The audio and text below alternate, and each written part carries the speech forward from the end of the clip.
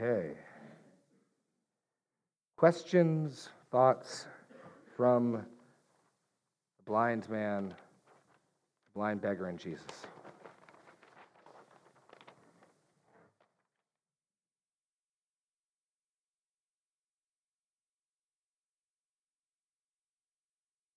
You got a mic, Matt?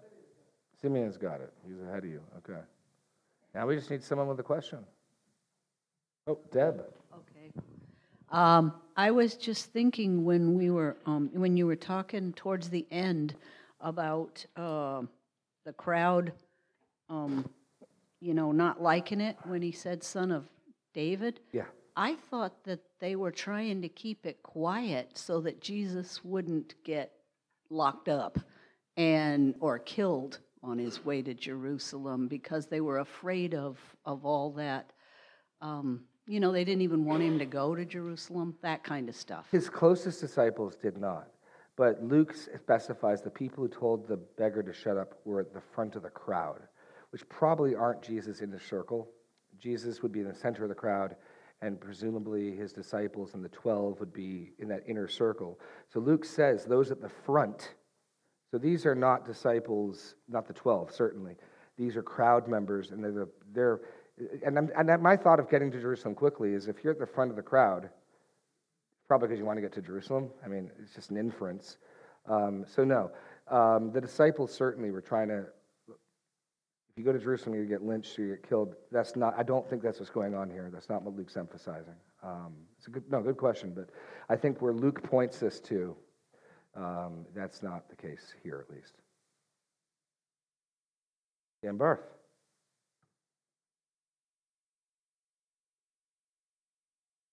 As the microphone makes its way, a dozen people say thank you, Simeon. We could use another mic bearer. Yes, it is. Adam, can you prepare another mic? Yes, he can. Any ideas why Luke just had one blind man and Matthew and Mark had two? I thought someone would ask that. Well, that's not even the biggest problem. The biggest problem is that Luke has him approaching Jericho and Matthew and Mark have him leaving Jericho. The one blind guy versus two isn't a big issue, simply because I think Luke simply wants to focus on him. He doesn't say there's only one guy. I think it's part of the reason if you were to ask me my guess, why does he not report the guy's name? I mean, Mark says it's Bartimaeus, son of, Ptolemy, I think. This guy's clearly known at the time of Mark's writing, and Luke's done his research. So why not include the name? Why not include the other guy? I think, and it's what I was trying to show here, that Luke really wants to crystallize and bring to a head a number of his themes that have been running through chapter 18, and that's done more by making him nameless. If you want to emphasize humility, lowness, childlike dependence, not focusing on the guy's name helps do that. The contrast between the rich ruler and this guy is more stark when it's one-on-one as opposed to two-on-one. So I think Luke is trying to, in some sense, make an object lesson of this guy as it's fitting in chapter 18, and that's done better by just talking about the one guy, not giving his name. Now, as regards to approaching Jericho or leaving Jericho, there's at least three possible answers. I don't know which is the right one. What the city known as Jericho in Jesus' day is not built upon the site of historic Jericho. Historic Jericho is nearby. It's close enough nearby that the city took the name. So it's possible that he's leaving the city of Jericho but approaching classic Old Testament Jericho. That's possible. It's also possible to translate the Greek as Jesus was in the nearer Jericho, meaning the vicinity of Jericho. That's the other possibility. It's also possible, some have suggested, that Jesus was passing by Jericho and turned around and at this guy's call went back, and actually that's the reason he stays in Jericho and ends up meeting Zacchaeus. That's possible as well. I don't know which of those answers is right, but there's at least three viable options for why that's the case. But that's the big, conflicts in the Bible. There's two and there's one. That one I never really understood, because you can tell a story. Yeah, we met a guy. Well, there were three guys. Yeah, I know, but the guy who talks, we met a guy, that's accurate. But yeah, that's one of the big, gotcha Bible conflicts that isn't really that big of a deal. But I don't know which of those solutions is right, but it's not, to my mind, a big deal. But Good question. Anyone? Thoughts? Okay. Moving on, other questions, other thoughts? Lee, what?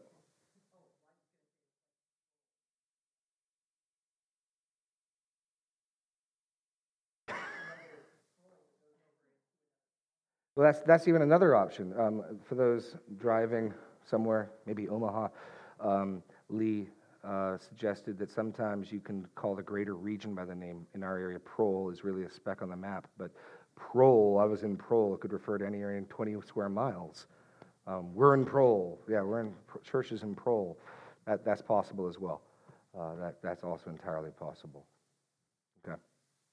Next. WandaCount. Well, I wasn't going to bring this up because it's kind of like the angel thing, but Dan kind of led me into this. Okay. I've had, Dan did.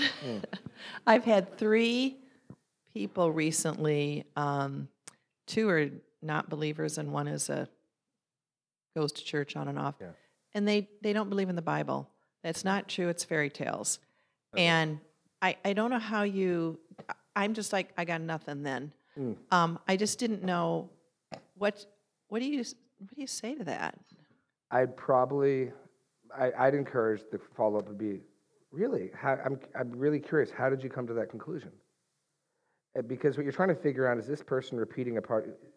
Usually the people who say that have done no research, don't know anything they're talking about, and they're just sort of, everyone knows that, in which case you can then see if they're actually open to hearing anything. Sometimes people say that as a way of shutting you up, and what they really mean is stop talking, in which case stop throwing your pearls before swine, go talk to somebody else. If they actually are open, if they say, well, everyone knows that, well, can I help explain some of the reason why I don't think that's the case? See what they say. If they've actually done some research, they might actually give you an answer. But what you hear most often, it's got all these corruptions, it's got all these errors. And if that's the case, I can quickly point you to, I'll try to recite from the top of my head some of this stuff, but I can point to some real resources. But if you go back to actually we did a series on the inerrancy of Scripture. You can go to our church website, and go to our sermon archive, you go to series and the authority and biblical authority and inerrancy. I think Jeb's message might even be the best one on that for this point. But to give you some comparison, there's a lot of misnomers people make. They want to talk about empiricism in science. You don't use empiricism in science with history, right? Because science deals with what's visual, observable, repeatable, and verifiable, right? You can't observe George Washington. He's not going to repeat, right? So you don't use the scientific method with history. There's a whole different approach when it comes to history. And most people don't realize that, like we take the works of Plato, and people don't argue that this is all made up stuff. We've got like 10 copies of Plato. And our oldest copies are 900 years or more after Plato. Okay? Caesar's Gallic Wars, I believe, are 4 copies. And so these are ancient documents that nobody challenges, that are accepted. And so you just get a list of the top most attested to ancient documents. One other document I think is 105. By the time you get to 5th place, you're in single digits. The Bible has over 5,000 Greek New Testament or portions of the New Testament. And by comparison, we've got texts like Papyri 52 that date to about 120 AD. Now, Jesus was crucified in 33 AD, and the gospel was written probably 60 or 70 AD. So the original was written 70, 75 AD. John might have even been written a little later, like 80. And we've got a copy of John from 120. That's ridiculous. And we've got 6,000 of these things, roughly, just under 6,000. And so anyone who looks at the manuscript evidence, forget whether the Bible's true or not. The first question you got to do is, can we credibly recreate what was written? Because that's the first challenge, is is there any reason to believe that what we've got is what was written? And the answer to that from any remotely honest perspective is yes, of course, duh. No one challenges Plato, Aristotle, Herodotus, Josephus, these guys. And we've got like a dozen of their copies of their things. And they're 900 years between when they were written or more and when we've got our copies. The manuscript evidence of the New Testament is, I'll give you an example of just how accurate. So at least now, three different committees and groups have taken the Greek manuscript evidence and tried to put together a Greek New Testament. Because what you'll do is you'll compare them, and even though we don't have one magic glow-in-the-dark copy that we use, you compare them, and so say you got 6,000 manuscripts, and 5,000 of them say reading A. And usually the differences in text are things like titles, Lord Jesus, Christ Jesus, God, God Almighty. And so say out of 6,000 manuscripts, 5,000 say Lord Jesus, and 300 say Christ Jesus, and 600 say Lord Christ Jesus. If that's not a hard decision to make, 5,300, whatever. And so what they do is they compare the manuscripts. So the example I'd use is if I was talking and I slowed down, and every one of you, that'd be key, but every one of you was trying to take a word-for-word copy of what I said for, say, the next 10 minutes. It is entirely possible that not one of you would get a perfect manuscript. But it is entirely possible that if we collected them all, we could recreate a perfect manuscript because you wouldn't all make the same errors in the same spots. That said, two different committees, the Nestle Lalande Committee in the 28th edition of the Greek New Testament, and the United Bible Society's, the UBS, United Bible Society's 4th edition, two separate committees working together in tandem came up with identical Greek New Testaments. That, again, is preposterous. I mean, it's ridiculous. Two separate groups of scholars and committees working independently, judging, comparing the manuscripts, came up with identical Greek New Testaments. That's the level of precision. So the first issue of, has it been lost? Has it been corrupted by scribes? Part of the problem is most people you talk to have no understanding of this. They don't have categories for this, which is why the real first question you want to ask is, do you really want to discuss this, or are you trying to shut me up? But as regards to manuscript evidence, it's ridiculous. It's not even, it's absurd how much manuscript evidence we have for the New Testament. It's amazing. So that's the first question, right? Then the next question, it's fairy tales. Why? Usually that comes from an anti-supernatural bias because the Bible records miracles.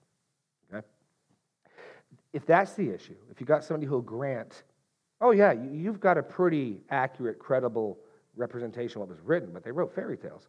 That's when I want to ask questions like, why would 12 men die for a fairy tale separately in over a decade or two? What would lead them to do that? It's not like they all bunkered down together like in Jonestown. They encouraged each other and they went down in a blaze of glory. These guys, one by one, got picked off. Poor. They didn't make money off of this. They weren't rich, flying around in Lear jets, right? And every single one of them, except for John, was martyred, some of them horrifically. Peter was, according to church history, crucified upside down next to his wife and daughter. Okay? Like, what's in it for them? And they have to know whether or not they saw Jesus alive. It's not, you can't argue, well, they believed this wonderful story. No, because the whole reason they're crucified and killed was because they insisted Jesus rose from the dead. They could not be deceived on that point. They're either eyewitnesses or they're not, right? So what possible psychological rationale can you give for this? And again, what we're bringing forward is evidence, witness, testimony evidence. Which again, it's not scientific and empirical, but you don't do that with history. You do that in courts of law, trying to establish what happened. So eyewitness evidence. And there's a whole another stream I could go down. A guy named Peter Williams has this. I'll post this today. It's fascinating. I've talked to you when we introduced Luke 2.5 years ago, the accuracy of Luke. And the question is simply, do the biblical writers evidence they know what they're talking about? And this guy's studying things like names. I made a little, actually, allusion to it today. They said Jesus of Nazareth is coming, because that's a common name. And so you have to, the term we use is disambiguate, right? You can't just say Jesus, because there's tons of Jesus. In Acts, there's Jesus, there's Simon Bar Jesus. And so Jesus is really the Hebrew Yeshua or Joshua. It's a common enough name. And so one of these guys took a study. We found 4,000 or so ossuaries, which are bone boxes. Jewish burial practice was two-step. You put them in a tomb, the flesh decays, you come back a year later, you gather the bones, you put them in a box, you bury the bone box. It's called an ossuary. And they've discovered about 4,000 ossuaries from Jesus' time period. And one of the things we're able to do now is check the names. What's the frequency of the names? This is the type of thing you would not be able to do in the Old Testament, in the New Testament times. And what we find is, whenever they're dealing with common names in the Gospels, they disambiguate. And whenever they're dealing with uncommon names, they don't. They don't need to say who Zacchaeus is the son of. Zacchaeus is not a common name. You can just say Zacchaeus. But Simon Bar-Jonah, you do have to add whose son he is because it's not a common name. And these are subtle little things that either this is the most brilliant forgery or the people who wrote this are eyewitnesses. Peter Williams, evidence that the Gospels were written as eyewitness accounts. He's not even arguing it's inerrant. He's just arguing that the attempt to say this was written hundreds of years later by zealous fanatics is silly. I mean, I'll give you an example. Suppose you're going to write a novel or a story about 17th century France. What are you going to call your people? You'll have some Jacques, you'll have some Pierres. Now what? He just goes through with the names. They get the names right. They get the places right. We've, through archaeology, discovered in the Roman world, they would let the conquered people keep their form of government as long as Rome gets put on top. Consequently, the rulers of different regions have radically different names. It's not uniform. There's proconsuls, there's governors, there's tetrarchs, there's magistrates. And Luke, again and again through Acts, nails them. Again, not proof that it's inerrant, proof that it's an eyewitness. And so now if we've got credible eyewitness testimony, what are they testifying to? They're testifying to the resurrection of Jesus, which is the final place I'd zoom in on, is some people met Jesus and they were radically changed by it and they went to torturous death for it and they give their eyewitness account of it. I find it credible. What do you think of it? At this point, the person you're talking to is probably far behind. But they probably weren't ready for this type of an answer. But to rein it in, sorry, this is a topic I get excited about because God has so testified to his word, It's just ridiculous. In short, I'd ask them why they think that. Have they ever read it? You know what I mean? I'd ask them that. I'd ask them if they'd be willing to read it or if they are interested, if they'd be willing to check something out. I wouldn't be a jerk. We've got a 6-part series, Biblical Authority and Inerrancy, and part of what we do in that series is deal precise. The first message, why do we believe the Bible is the Word of God? And that's the second message. The first one is the God who talks. Why believe the Bible is the Word of God? Then there's one about evidences for the Bible. It's I think, a good series, and you can check that out. There's lots of resources. I'll be happy if your friend is on the hook and actually interested. I got books. I do nothing but give people books. There's some people who can testify to that. So if this is somebody who actually is interested, there's resources. Odds are they're probably not. But the simple question, really, how'd you learn that? How'd you come to that opinion? And just try to figure out if they've actually know what they're talking about or not. The other question that I probably should know the answer to this, I know God drops the scales from your eyes, but the power is in the Word. So if you say to them, read the Bible, if they think it's a fairy tale, like our niece, I was like, when Glenn and I were like doing our morning study, we were like, well, if you think it's a fairy tale, it does kind of read like fairy tale, you know? Yeah. But we know it's not. Right. So telling somebody, read it, I know God has to work in their life, but is there just power in reading it, Jeremy? Absolutely. So that, okay, because I thought maybe God had to drop the scales and... No, but so take that dropping scales metaphor. There's a number of metaphors. Dropping the scales, removing the veil, eyes that see, ears that hear, taking a heart of stone, giving a heart of flesh. But another metaphor for all the same thing is being born again, right? So Jesus says in John 3, you cannot be born again. You cannot see the kingdom of God unless you're born again. You won't be able to see the kingdom in front of you if you're not born again. And there in John 3, Jesus credits the Spirit with a new birth. But in James and 1 Peter, the Word is credited with the new birth. Knowing, Peter, that you were not born again, that you were not birthed by perishable things, but by the living and abiding Word of God. James, by his own will, he birthed us, brought us forth. It's the verb for birthing. It's a kind of first use, by the word of truth. So the New Testament attributes the new birth as a work of the Spirit and a work of the Word, by which I take it to mean The new birth is caused when the Spirit applies the word. Now, I have no control over what the Spirit does. Jesus makes that point clear. The wind blows where it wishes. I do have ability to scatter seed. So get him in the word, get him in the word, get him in the word, because now you've got half of that equation.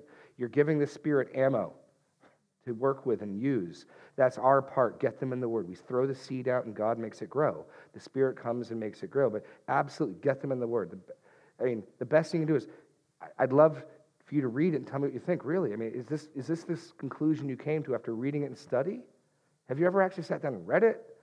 Because there's a lot of people who've read it and don't think it's fairy tales. I'd love to know what you think. And try to get that's precise there. Get them in the word. I mean, all those complicated answers I got are cute. It's nice to know that our faith is reasonable, but at the end of the day, it's the work of the Spirit and the Word. No one's going to become a Christian because of names. You know what I mean? Those are very encouraging for people who have faith, and it's a way to answer mockers and scoffers, but it's not going to convert anybody. You're absolutely right. Get them in the Word. Well said. Perfect. Thank you.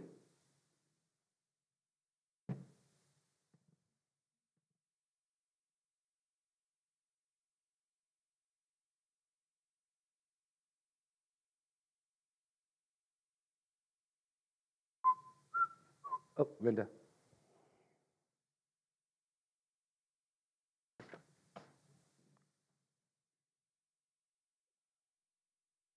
Okay, so going back to Matthew 121, so we're talking about, like you said, the name Jesus. Okay, and so that says, she will give birth to a son, and you are to give him the name Jesus because he will save his people from their sins.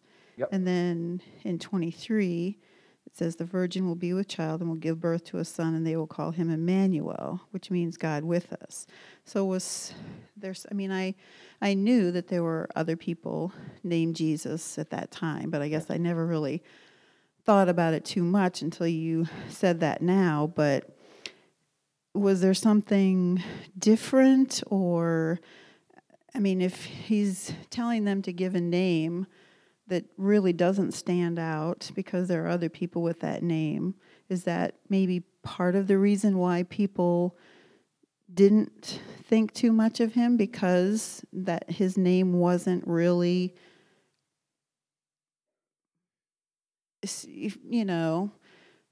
like a name no one had ever heard before?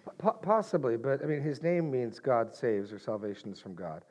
And it's common for people to get multiple names. I mean, Jesus renames Peter. I mean, so Jesus picks up a lot of titles. But no, the name is a common Jewish name. Joshua, from what we can tell, is common. It means Yahweh saves. And it's the name in and of itself isn't. I mean, and I've met some people that really get hung up on pronouncing it properly, and like, no, you're not. If you were to try to approximate the Hebrew, it'd be like Yeshua or something like that. The point isn't the vocalization. It's not the point. It's who he is. It's who his name represents. So it's not a magic name. It's not like an incantation that you got to get just right. I remember growing up, we'd sing Latin, Iesus. That's Greek. You want to say his name in Greek, it'd be Iesus. So it's who he is. It's like this notion that if you, at the name of Jesus, confess that Jesus is Lord. Well, if you think Jesus is just a good teacher, but he's Lord, you're not going to get saved. It's that you got to fill in the person behind the name. And so, no, I don't think there's anything remarkable. It's completely fitting that his name is Joshua, Jesus, God saves. But no, that is not in and of itself a remarkable name. Completely fitting, but it doesn't stand out. It doesn't jump out at you. Which is the titles he affixes to himself that start jumping out. Son of Man, when you realize he means the Son of Man from Daniel. Son of David, Messiah, right? Those are the titles that get affixed. But it's also part of the reason why in the New Testament, Paul does not call him Jesus, right? I had a professor, McDougall, used to say this. You know that song, My Jesus I Love? He's like, he had this weird, like, Canadian Scottish accent. It was weird. And he'd just say, you can sing that song, but I'm telling you, the Apostle Paul would never sing that song. He would never call him Jesus. He would call him Lord Jesus Christ. Check this in Philippians. Every occurrence of Jesus in Philippians has a title, except one. Oh, and it's emphatic. In Philippians 2, therefore God has given him the name that is above every name, so that the name of Jesus, absent any other title, that's the whole point.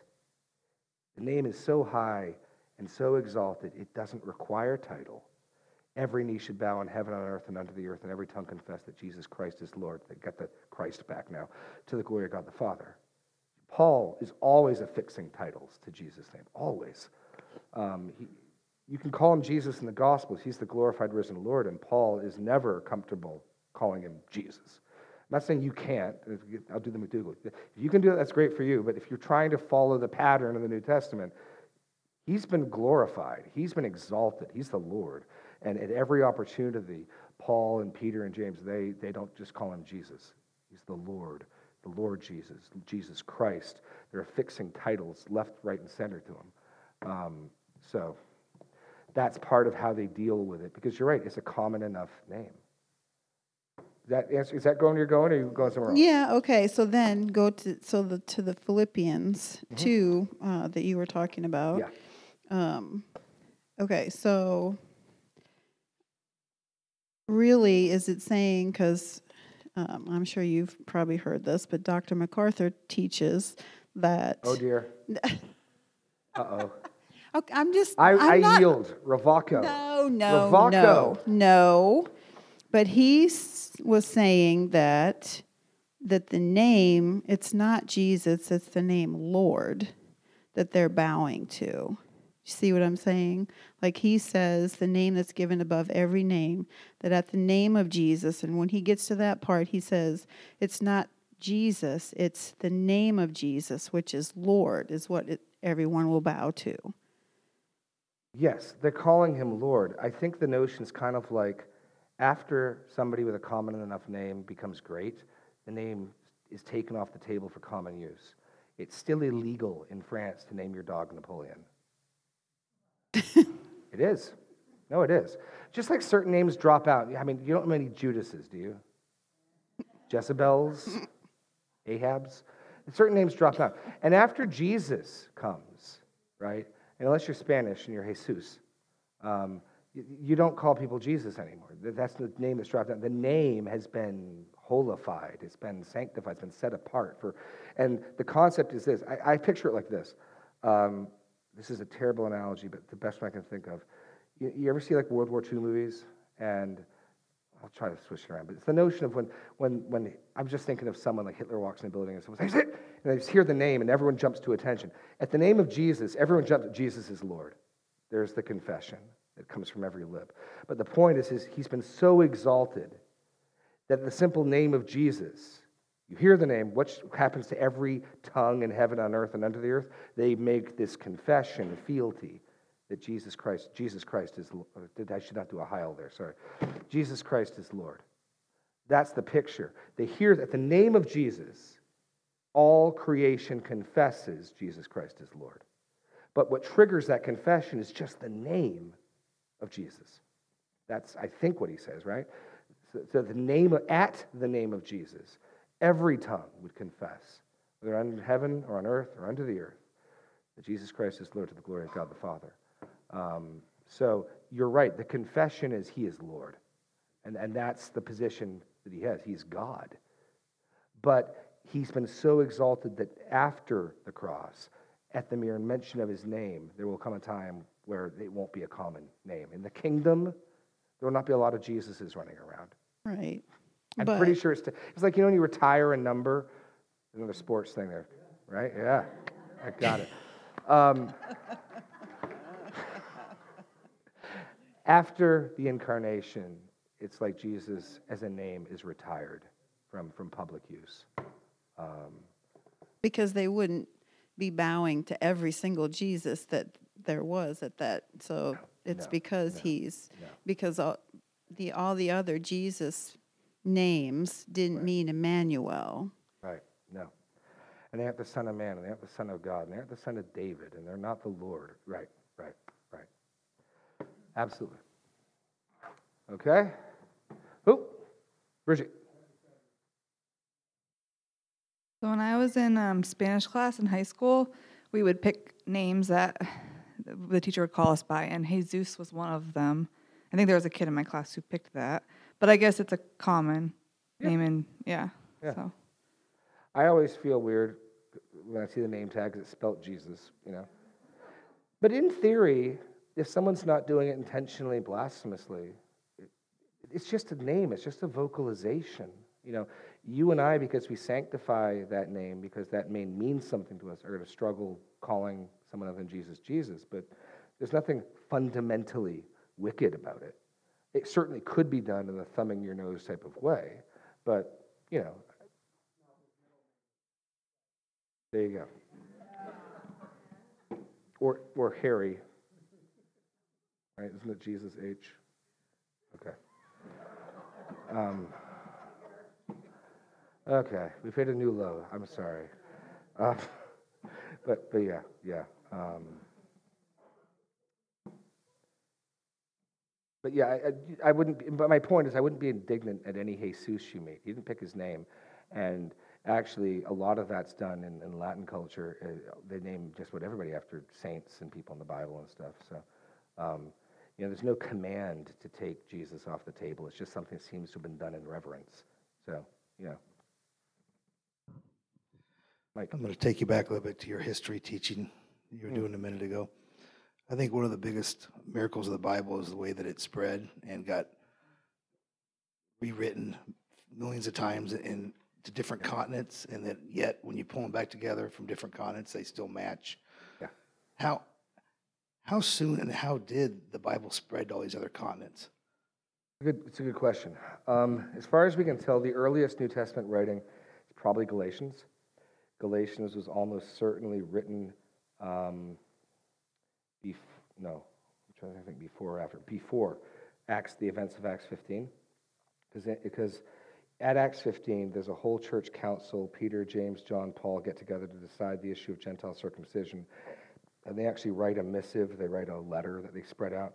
And it really is inconceivable that Paul could be aware of that, argue as forcefully as he does in Galatians and not reference it, because Paul's dealing with the exact same issue in Galatians. So just about everyone agrees, Galatians is pre-Acts 15, because Paul doesn't reference it. So Galatians is almost certainly the earliest writing, and that probably came out within 10 or 15 years after the cross. One of the other arguments you'll hear about the Bible is you didn't have a Bible until the Roman Catholic Council of Constantinople in 411, 413, something like that. That's bosh as well.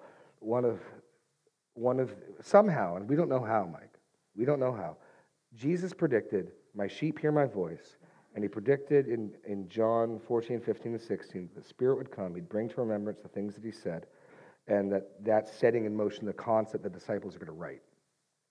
What is fascinating, though, if you turn to 1 Timothy 5,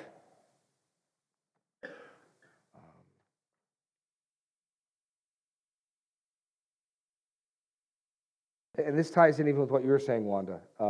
I think, and John Piper recently wrote a book that I think is phenomenal. It's called Peculiar Glory. And it's about the self-authenticating witness of the Bible to itself. The Bible testifies to its own authority in part by its glory. And somehow the early church recognized the writings of Paul and Peter and James as Scripture. And here's evidence for that. This is remarkable, okay? So Paul was a Pharisee. He'd probably memorized most, if not all, of the Old Testament. And in chapter 5, this is actually part of the basis for why we dedicated an issue of the Messenger to Dave Martin. We've done that previously with Jeb Brewer. Because Paul says, let the elders who rule well be worthy of double honor. It's good to honor faithful leaders in the right way. You can honor leaders in an idolatrous way, but showing honor to a good servant is good. Verse 17, let the elders who rule well be considered worthy of double honor, especially those who labor in preaching and teaching. For the Scripture says. He's going to make two quotes with a single introduction. Now, there can be no doubt in your mind what Paul thinks he's doing when he introduces a quote with the Scripture says. And first he quotes Deuteronomy chapter 24, verse 15. You shall not muzzle an ox when it treads the grain. Then, and the laborer deserves his wages. What possible scripture is he quoting there? Why, he's quoting Luke 10:7. And you can't play that off as oral reports, because he doesn't say it is said, it is written. So let's formulate some correlatives, some things that have to be true. So consequently, if Paul can quote Luke, Luke's written at this point. So that throws out the window, Luke was written in the 3rd century in Egypt by a bunch of, whatever. No, Luke has to be written for Paul to quote Luke. Second, Paul thinks Luke's scripture. Third, Paul thinks Timothy thinks Luke's scripture because he offers no apologetic or defense. It's assumed. Does not look like, he does not anticipate this as a controversial statement. Fourth, Luke, he assumes is scripture. He assumes Timothy thinks Luke is scripture. He assumes Timothy is so familiar with Luke, he can quote half a phrase. You guys probably didn't know that was Luke. He expects Timothy to know it's Luke. Fifth, go to the end of 1 Timothy, verse 20 of chapter 6. O Timothy, guard the deposit entrusted to you. Avoid the irreverent babble and contradictions of what is falsely called knowledge, for by professing it some have swerved from the faith. Grace be with you, and the you there is plural. Now he's addressing the whole church. So 6, Paul assumes the entire church at Ephesus thinks Luke's scripture. Now, I don't know how they came to that conclusion. I just know they did. And Jesus in John 10 says, my sheep hear my voice and they follow me. So somehow, the Holy Spirit testified that the Gospel of Luke was scripture on a par with the book of Deuteronomy, which is part of the law written by Moses. So I don't know how it was done, but we have evidence right here that it was done. And so what we see from the manuscript evidence is, and even, I'll give you one other thing, Wanda. The early church fathers, I have a 22-volume set my wife got me for our 2nd anniversary. That's how she gets me. That's how romantic she is. 22-set volume of everything laid down by the early church fathers in the first 4 centuries. Everything. And according to Bruce Metzger, we could recreate 95% of the New Testament by their citations alone. So the people of Jesus understood something special was happening with the New Testament writings, and across the board, whether they're people in Egypt, Africa, Asia, Europe, they're quoting it like the Old Testament with the Old Testament. So how they came to those conclusions, I don't know. They did. It's evident. It's easily demonstrable that this wasn't something that got foisted on the church years later. Clement is one of the earliest, he's quoting 1 Corinthians.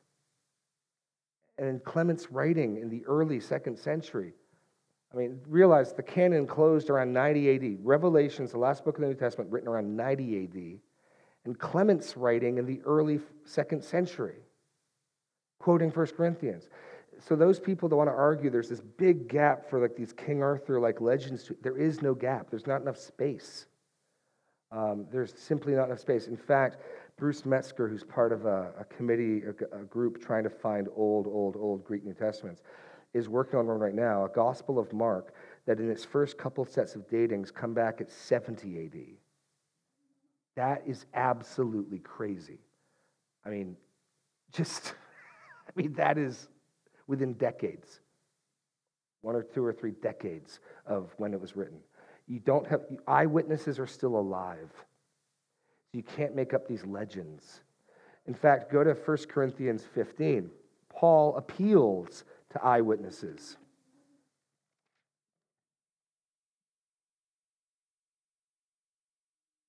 First Corinthians 15:3.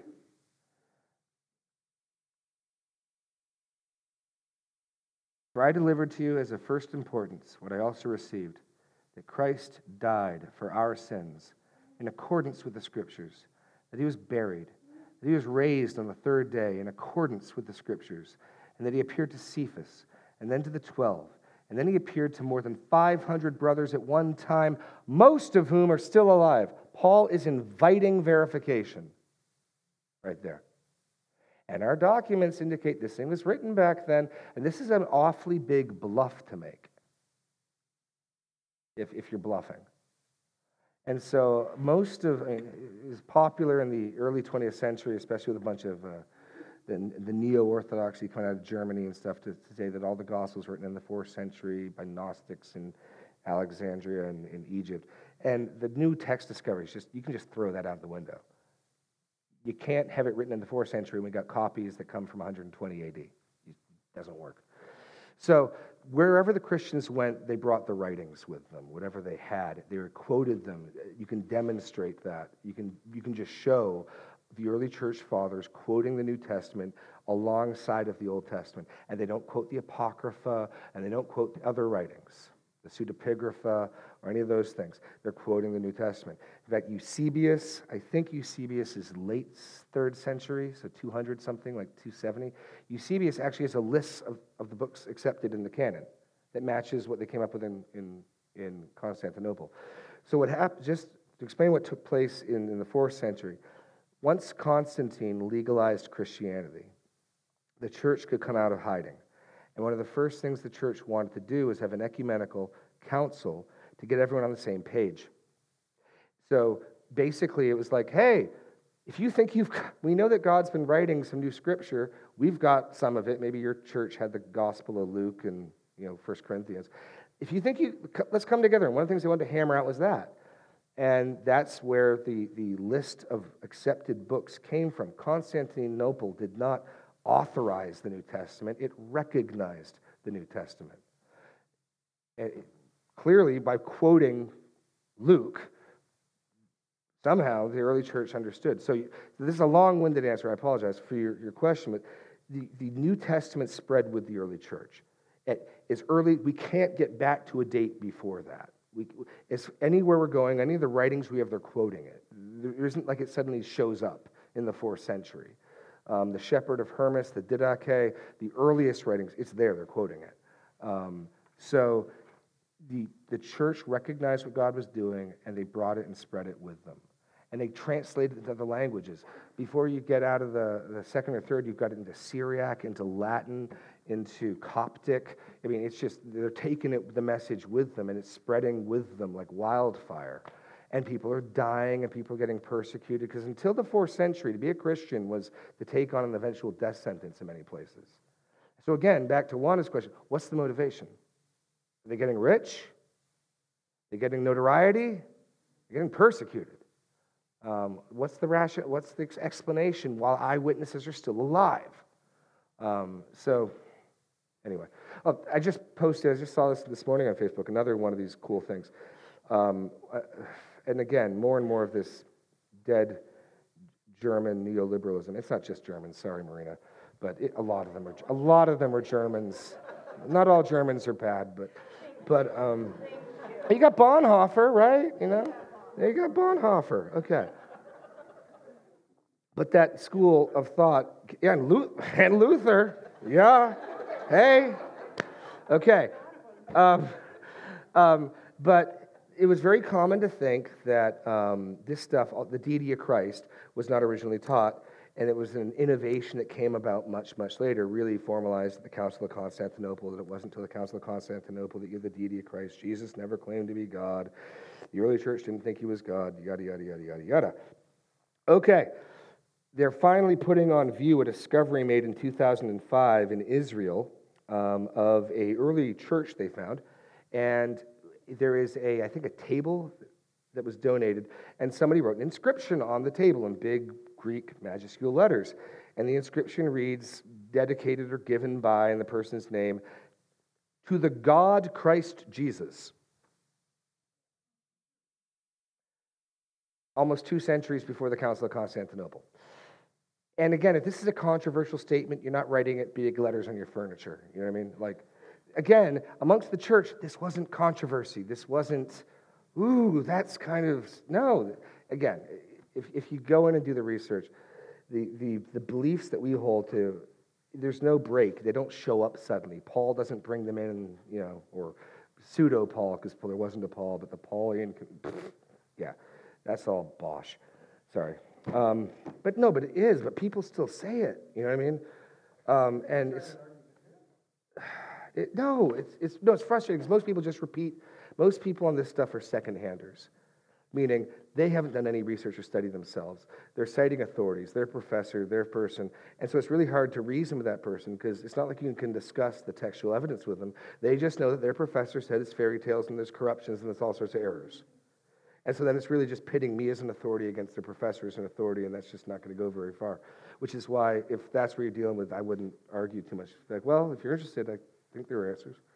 But for people who actually know, it's for people who actually can look at the data.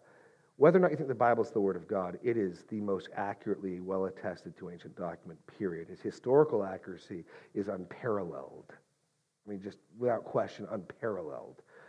Even if you don't think it's the Word of God, it is a ridiculously accurate, attested to document. So, does that answer your question, Mike? Or we got one more question. Naomi, bring us home, Naomi. We got 2 minutes. You may have to answer this next week, but I was just wondering. If it has to do with angels, Naomi. No, it does not. Okay. You'll be pleased to know. Demons. Okay.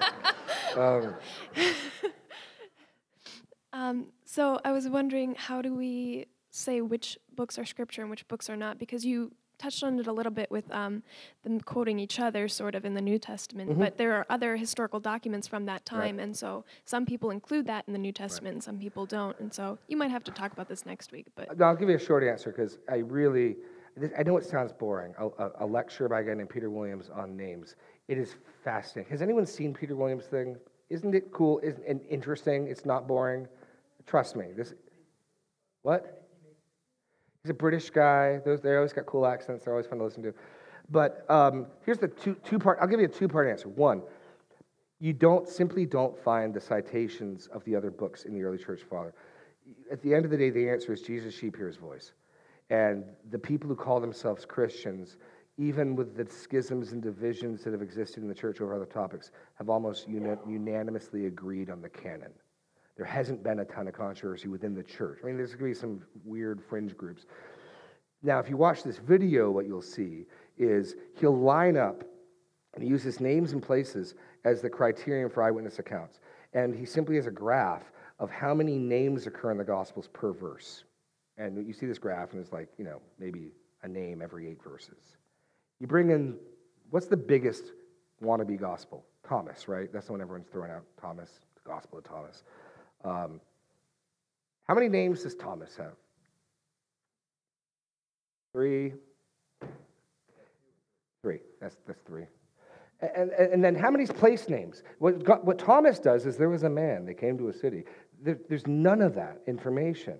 There's none of the eyewitness evidence that and he starts showing these in some graphs, and you're just jaw-dropping when you see just the difference in kind. But the biggest thing about the Gospel of Thomas is it's not a gospel. There's no death, burial, resurrection. It's not the Greek isn't the Gospel of John. It's the Gospel according to John. Kata Iohin. There's only one gospel. The gospel is the death, burial. We read that in 1 Corinthians 15, the death, burial, resurrection of Jesus. So it's according to John, according to Luke, according to Matthew, according to Mark. If there's no death, burial, resurrection in the book, whatever it is, it ain't a gospel. The Thomas is supposedly a collection of sayings with 1 or 2 childhood accounts of Jesus. And nobody quoted it in the early church. No, the fathers quoted it or referenced it. And no group of people bearing the fruit of Christians have accepted it as canon.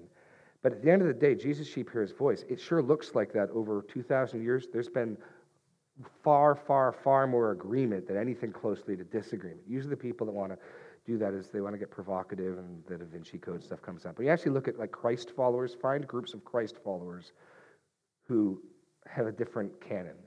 You're not going to really find that. The closest attempt was Marcion in the 5th century who wanted to get rid of the Old Testament. Can't we just start over with the loving God in the New Testament? The God in the Old Testament is mean, so can we just throw away the Old Testament? Marcion tried to do that. But I mean, again, we're not talking about a different... He's agreeing on the New Testament. He just doesn't like the Old Testament.